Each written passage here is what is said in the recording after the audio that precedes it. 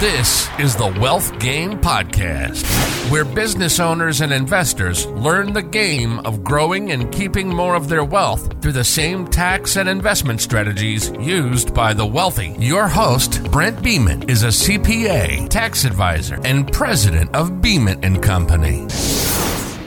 There are three main tax credits that I'm seeing that people are missing out on, and we're going to go over those. Whether you're an individual or a business owner, these three can help you out. So the first one is the dependent care benefit. And this is if you have kids. So this doesn't work if you don't have kids. But a dependent care benefit is when you pay someone else to take care of your kids, like say when you're working, which is pretty common for people with young kids. If you pay someone else, you can take a credit on a portion of what they're paid. So here's what it is for 2023. You can take up to 25% of whatever you pay out to someone else can come back to you in the form of a credit. So as an example, if you pay someone, say $2,000 to watch your kids every once in a while throughout the year, at the end of the year when you're filing your tax return, you can get a $500 credit coming back. Or say it's $8,000 that you pay them. You can get a $2,000 credit. And it goes up from there. The maximum credit you can take is up to $3,000. And that's the $3,000 is the credit. So if you paid, it'd be someone $12,000, you would max out the credit and you'd get a $3,000 credit back to you in the form of refund when you're filing your tax return. So that's the dependent care benefit. And that's if you're working and you have kids. So the other one is the energy efficient home credit. So I know, like a lot of you know, it's like when you buy a house, there are some tax breaks you can get. You can write off the mortgage interest. You can write off the mortgage interest and the property taxes. But what else? What else can you do to your home to get a tax break? The other thing is that you can, if you're buying, say, energy efficient appliances, or if you're putting in insulation or doors or windows, things that are improving the efficiency of your home, you can take up to a $1,200 credit. And it's a percentage of the money that you put in, just like that dependent care credit, but it's money up to $1,200 you can get back into your pocket and increasing your refund. So it is a maximum of a $3,200 credit in a calendar year.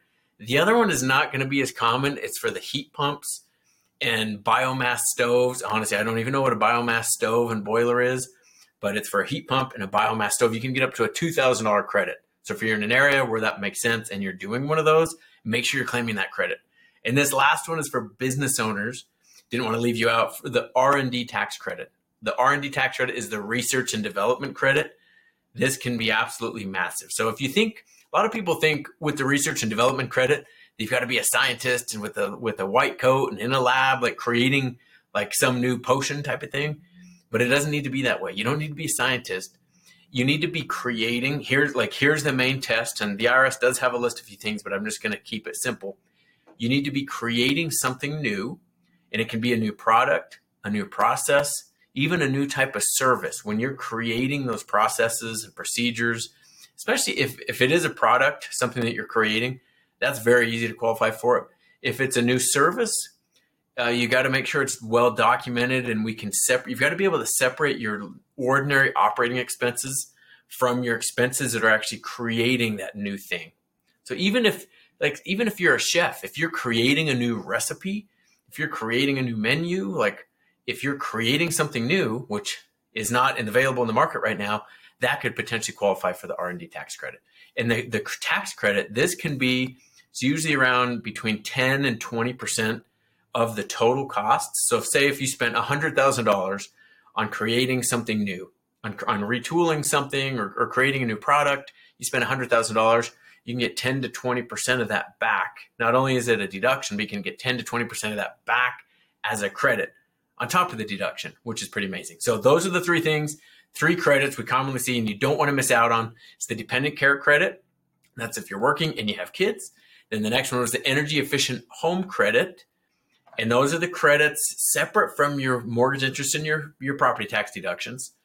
And that's just making things you're doing to make your home more energy efficient. Just keep those receipts, submit them when you're getting your taxes done at the end of the year. And then that last one for business owners was the R&D tax credit. So those are three things, and that could add thousands of thousands to your refund, or it could reduce your tax bill by thousands and thousands. So make sure you track it. And that's it for today.